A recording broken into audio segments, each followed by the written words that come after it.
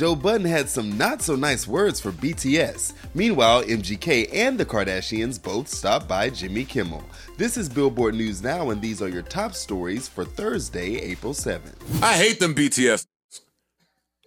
Nah, you wildin' now. I've wowed before. Joe Budden has picked the wrong crowd to beef with after hating on BTS for, well, pretty much nothing. He had this to say on his show, The Joe Budden Podcast. I don't want to hear that. I don't want to see them dance moves. I don't want to see you come down from the sky in a little umbrella. And shockingly, it didn't stop there. Things got racial when he completely disrespected their ethnicity. I don't want to see it. I know they big. I know it's China. I don't want to see it. I don't want to see it. I don't want to see It's Korea, but Korea. I don't want to see Korean sink. And as pointed out by his co-host, he didn't seem to even have a reason for his rant. tell me why though. Do I need a reason? Yeah, come on. You should. You don't have a reason? If you don't have a reason, that's disgusting. I hate them. Well, Army is obviously not happy, one fan tweeted. Just say you are racist and xenophobic, a lot quicker than claiming you hate them but don't need to have a reason. They are more successful than you will ever be, continue to be jealous.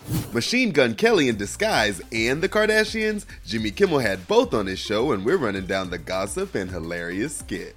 You know, we just did it anyways. It's what's in the heart. It's just You and Travis Barker went to Wedding Chapel in Las Vegas. The Kardashian clan was on Kimmel to promote their new show, The Kardashians, on Hulu, and talked about Kourtney and Trav's Vegas wedding and Kim and Pete's first kiss. Kim, is this the first time you kissed Pete?